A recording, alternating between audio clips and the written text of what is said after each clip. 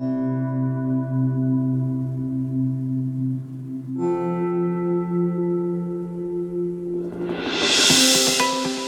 and thank you for listening to the Vineyard Church Springbrook podcast of Vineyard Church right here in Alcoa, Tennessee. If you haven't already, you can check out our website for more information about our church or find our audio archive with all of our previous messages at www.vineyardchurch.us. You can also subscribe on Apple or Google Podcasts. Now, let's hear this week's message. Today we have two scripture readings. Our first one comes from John 16, 5 through 10. But now I'm going away to the one who sent me, and not one of you is asking where I am going. Instead, you grieve because of what I have told you. But in fact, it is best for you that I go away, because if I don't, the advocate won't come. If I do go away, then I will send him to you. And when he comes, he will convict the world of its sin, and of God's righteousness, and of the coming judgment. The world's sin is that it refuses to believe in me. Righteousness is available because I go to the Father, and you will see me no more. Judgment will come because of the ruler of this world has already been judged. There is so much more I want to tell you, but you can't bear it now. When the Spirit of truth comes, he will guide you all into the truth. He will not speak on his own, but will tell you what he has heard. He will tell you about the future. He will bring me glory by telling you whatever he receives from me. All that belongs to the Father is mine. This is why I said, the Spirit will tell you whatever he receives from me. This is the gospel of Christ. Thanks be to God. All right, our second reading today comes from 1 Corinthians 12, 12 to 13. The human body has many parts, but the many parts make up one whole body. So it is with the body of Christ. Some of us are Jews, some are Gentiles, some are slaves and some are free, but we have all been baptized into one body by one Spirit, and we all share that same Spirit. This is the word of the Lord. Thanks be to God. Hi, we are in a sermon series the last couple of weeks. I think we have one more week after this, called The Spirit-Filled Life, where we are intentionally turning our eyes toward the person and work of the Holy Spirit for a few weeks. And I'm still super excited about it. I want to start off today with a story. Almost a decade ago, I think, my friend Sarah Stokes and I, we were young life leaders at a high school in town together.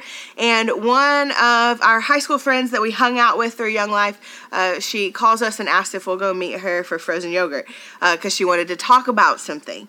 And so we're like, absolutely, this was sort of a normal occurrence. And so we do. So we go, and I'm expecting the usuals. I'm expecting struggle at home or struggle at school or struggle with identity or just the things that high school kids struggle with, which actually, honestly, now that I work with adults, are all the same struggles, just our struggles grow up and get bigger and kind of fatter and get a mortgage. So, I'm expecting the usual things. And so we sit down with this girl, and she starts talking about her anxiety, and she says, I was just wondering if you would pray for me. I have so much anxiety about getting baptized by the Holy Spirit, so that I can be a full Christian like the rest of my family, and I'm so anxious because it hasn't happened for me yet. And I was like, what? And that was totally unexpected, like completely different than anything I thought she would say. And honestly, I had no earthly idea what she was really talking about. This is awful to say, but in that moment, I would have been more comfortable with her saying she was failing chemistry, or her parents were getting divorced, or she thought she was pregnant. Not to belittle those things as like easy things, just I had experience talking with teenagers about those things, and I knew about those things, and I felt comfortable talking about those things, but not this. This was really new and really uncomfortable, and thank God for Sarah, Sarah just like immediately started asking questions, and she entered in, and it was so beautiful. And meanwhile, I'm trying to like excuse myself to go to the bathroom so I can Google what is baptism of the Holy Spirit and how does it make you a full Christian. What happened in this conversation through Sarah's amazing leading was that we got more of the story, and what we learned was that our friend came from a Pentecostal background, and in her family, in her church, she had been taught that there was a second work of the Holy Spirit that happened in someone's life that resulted in a really visible experience, most often speaking in tongues, as this like visible sign of the power of the Spirit, the second thing that happened that brought you into fullness as a Christian. Christian, and most often it looked like speaking in tongues. So for me, speaking in tongues wasn't a super new idea. I had a really powerful experience as a kid where I was in this prayer circle in England, and all of these people prayed in tongues, and it was so beautiful. I could like cry talking about it. It's still like a really powerful thing to me. And I also, when I first came to the Vineyard and heard about charismatic things, I had done tons of research, and I felt like I understood what I thought about speaking in tongues, but I had no idea that there was an idea out there that you wouldn't be a full Christian until you spoke in tongues. Like, I considered myself a full Christian, and I'd never spoken in tongues, and so it was all super confusing to me. And so this conversation with this girl almost a decade ago threw me into years of study and research and questioning around this idea: what is the baptism of the Holy Spirit? Today, since we're in a series talking all about the works and person of the Spirit, it makes sense to me that we would try together to answer this question. The truth is this: all practices and denominations of faith, they all have their own takes on it, their own doctrines around it, thoughts about it, theologies with it. And so what I want to do today is what we do a lot. I want to take a really zoomed out view at the baptism of the Spirit, and then I want to zoom in and take a view at where we stand at Springbrook and the Vineyard and things like that. So before we jump in, if baptism of the Holy Spirit is a totally new phrase for you that you have never heard before, that's okay. We're going to talk about it today, so it's perfect timing. And my hope is that we won't leave you behind, but if we do, please call me, and I would love to engage more on this. Second, if baptism of the Spirit is something really triggering for you, that's also okay. We are going my hope here is that we will have some redemption and some renewal and some hope around what might have been misexplained to you in the past or misused, misappropriated in your life. And then finally, if maybe you've heard this phrase before, but you're kind of confused about it, you don't really know about it, then that's also okay. We're all showing up this morning from lots of different places and lots of different spaces on an idea like that. So my hope today is that we'll try to get on the same page, or at least in the same chapter of the same book around this idea. So let's first go to the scriptures for this kind of zoomed out take. We see the work and the filling of the Holy Spirit all throughout the Old Testament. We looked at one last week, the story of Joseph, who Pharaoh said was so filled by the Spirit that Pharaoh didn't know what to do with him. He was so full of the Spirit. But the first time we see the phrase about baptism in Spirit is in the very beginning of the Gospels. In fact, we actually see it in all four Gospels: Matthew, Mark, Luke, and John. Not every story happens in every Gospel, and so when all four are telling the same thing, those are times that it's like, ooh, let's look at this. Let's take a better look at this. In Mark 1, I'll read it out of Mark. I won't read it out of all four, but Mark 1 has John the Baptist, and he's talking, and he says, "Someone is coming soon who is greater than I am, so much greater that I'm not even worthy to stoop down like a slave and untie the straps of his sandals. I baptize you with water, but he will baptize you with the Holy Spirit." Then the idea comes up again in our gospel text today out of John 16, which Chad actually preached about a couple of weeks ago for Pentecost. And Jesus, he's talking about his own leaving, and that when he leaves, the Spirit will come. The Spirit will come and will and Jesus' followers will be able to receive the Spirit, be filled by the Spirit, who will bring conviction and comfort and fill us with truth. And then the rest of the New Testament writers, they speak often of this filling, this baptism with the Spirit. In Acts 1, Luke quotes Jesus at his ascension, telling his followers, "In a few days you will be baptized by the Spirit." And then in Acts 2 at Pentecost, a few days later, the Holy Spirit arrives and everyone is baptized in the Spirit. In Acts 8, when Philip is doing ministry to the Samaritans, Acts 10 in this amazing story about Peter and Cornelius. We then see again in Acts 19, baptism in the Spirit as Paul ministers to the church at Ephesus. Baptism in the Spirit, it's a very biblical, very New Testament idea. And so, for thousands of years, the church has wrestled with what it really means. Like many things, the mystery around terms like baptism and Spirit have led to different ideas, different practices, different doctrines, different theologies around this phrase. For example, the majority of Pentecostals like this sweet high school girl experience that met with Sarah and I. There's a lot of experience there about a baptism of the Spirit, sort of like a second stage or a second work of the Spirit after you become a Christian. So at your conversion, when you accept Jesus into your heart, that's something after that would happen that most often looks like speaking in tongues or an endowment of power. In more liturgical traditions, there's also a baptism of the Spirit.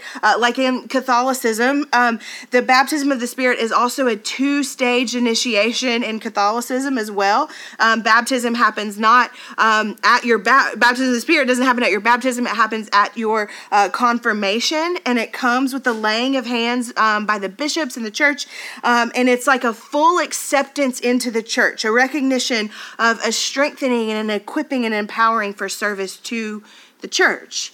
And in the majority of evangelical churches, baptism in Spirit is most often not taught as a two-part thing, a two-time initiation, but a one-time occurrence that happens at conversion, where the Holy Spirit acts like a co-agent with Christ. When you accept Jesus in your heart, you are filled with the Holy Spirit.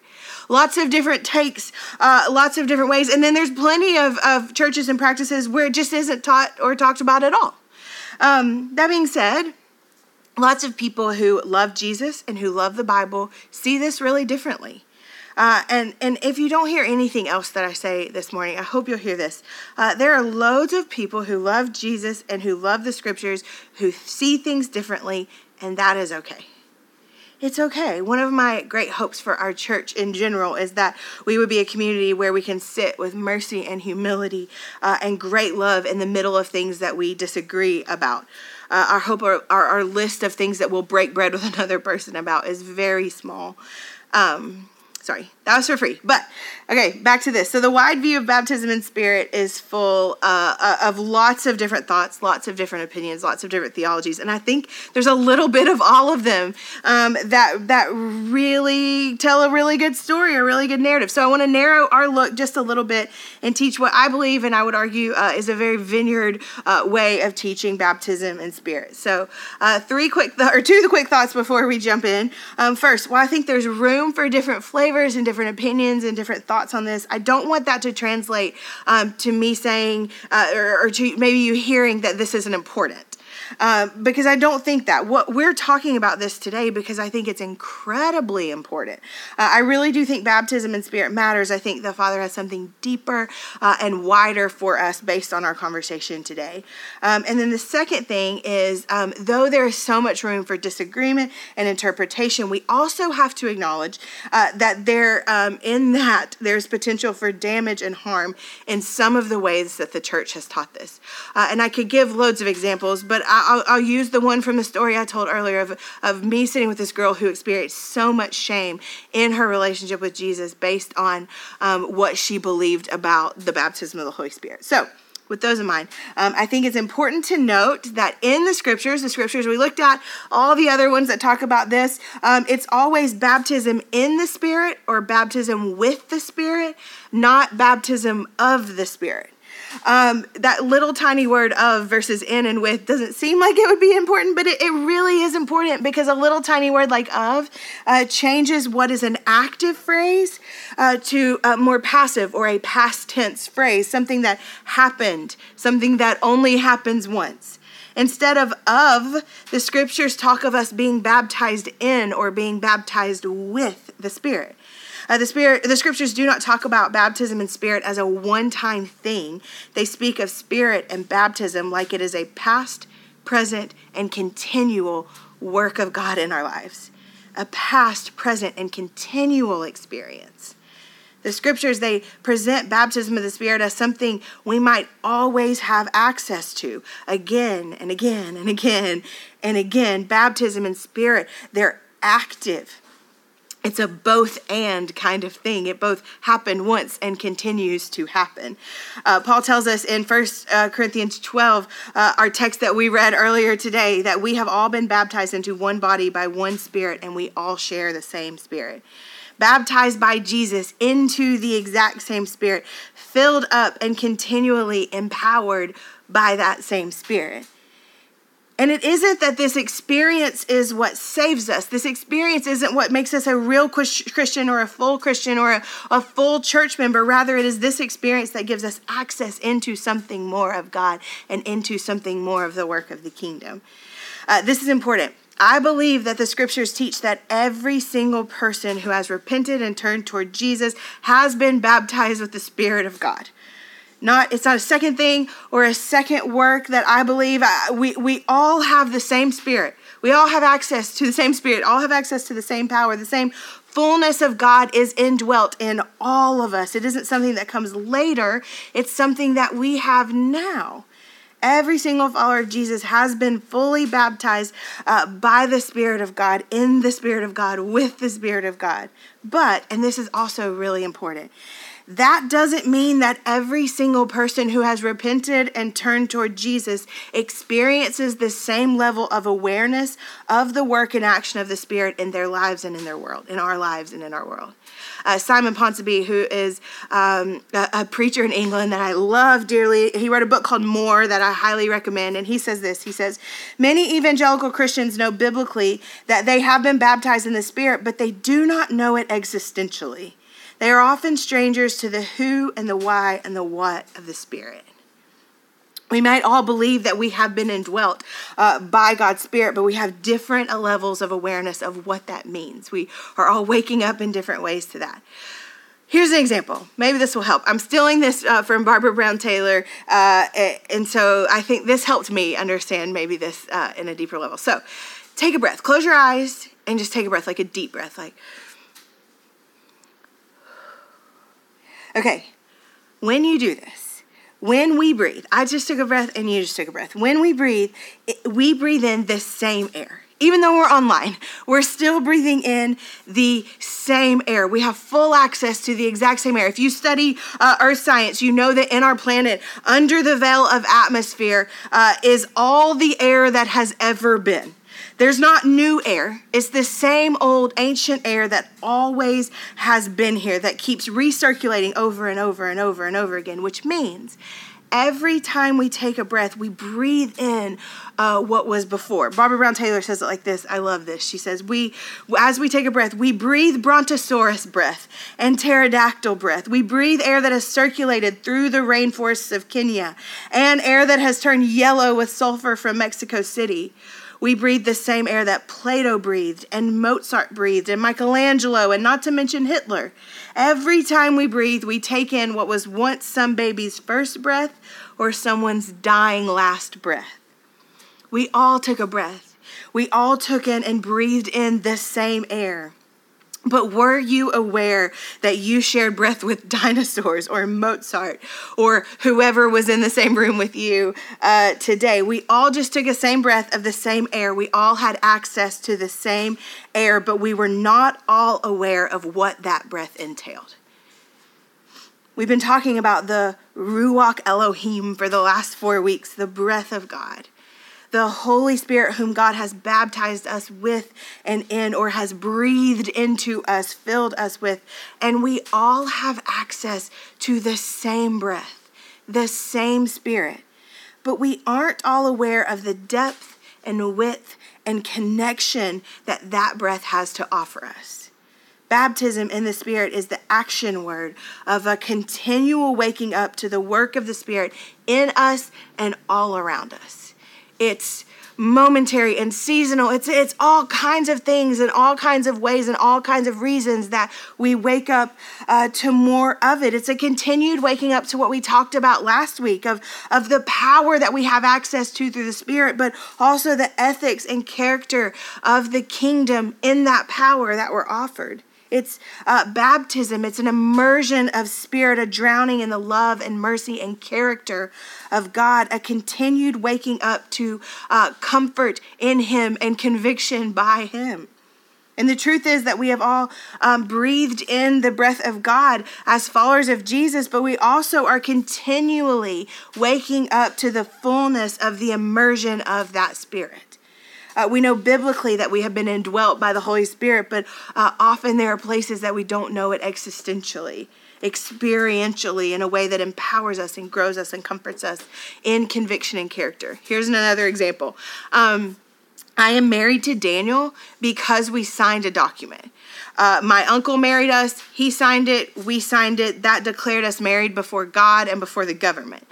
But I know that I am married to Daniel because of the love and communion and intimacy that we experience. Not so much because of the signed document. In fact, it would take me a really long time to find that signed document in my house somewhere. But it would not take me very long at all to find Daniel.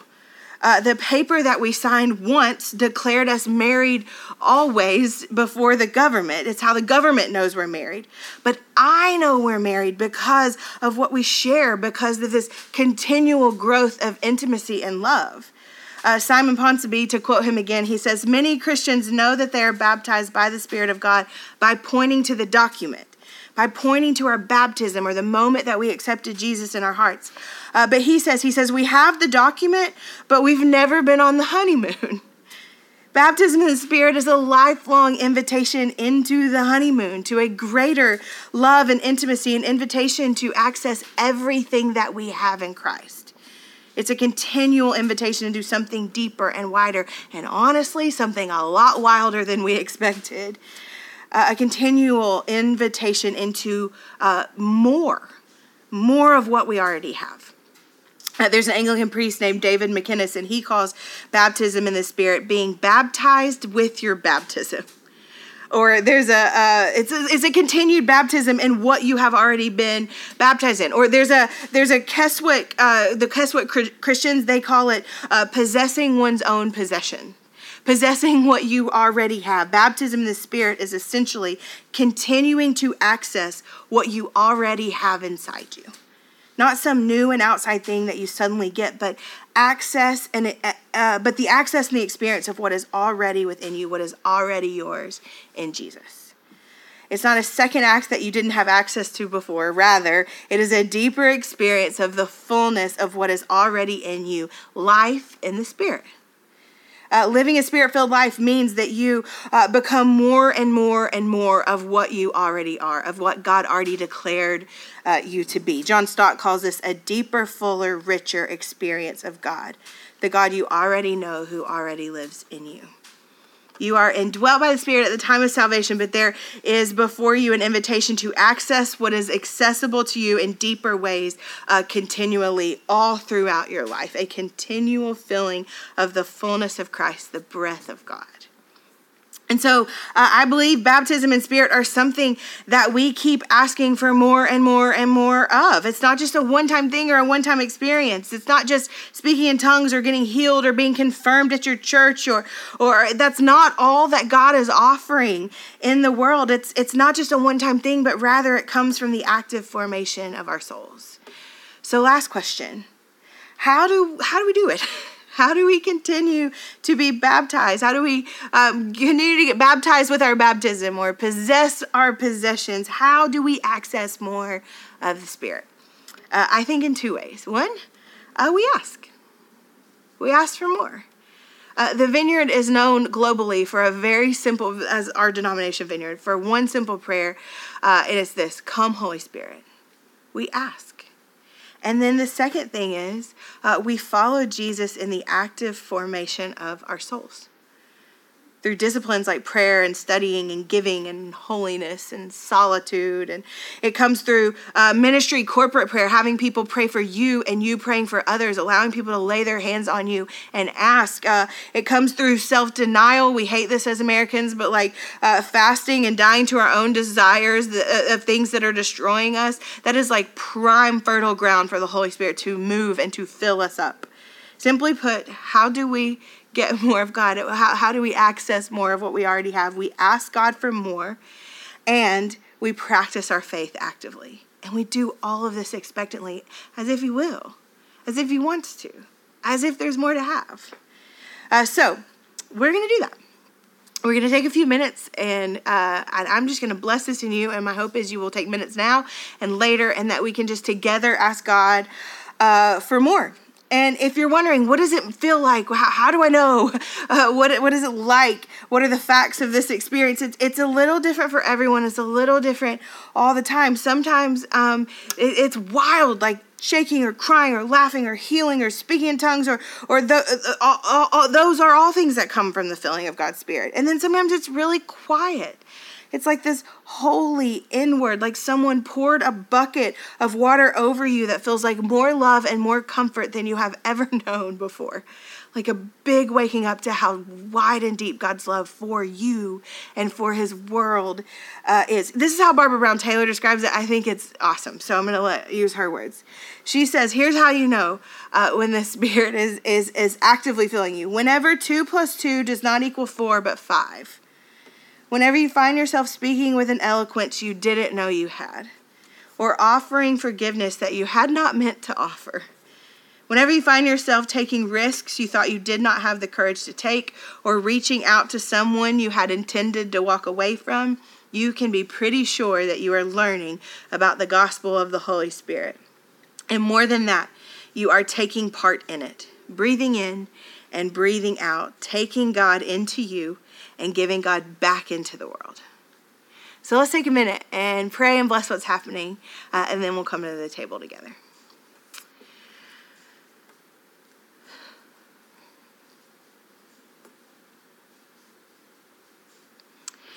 So we say, come, Holy Spirit. God, I pray that you will fill us, that you will wake us up to who you are and who you're calling us to be in a greater and deeper level than even 5 minutes ago. I pray that you would wake us up to what we have access to. Wake us up to the baptism that we have already been baptized in, to possessing what we already own. I pray that we would start to see ourselves and start to see the world as you do. I think that's part of your baptism is learning to see us and learning to see the world as you see it.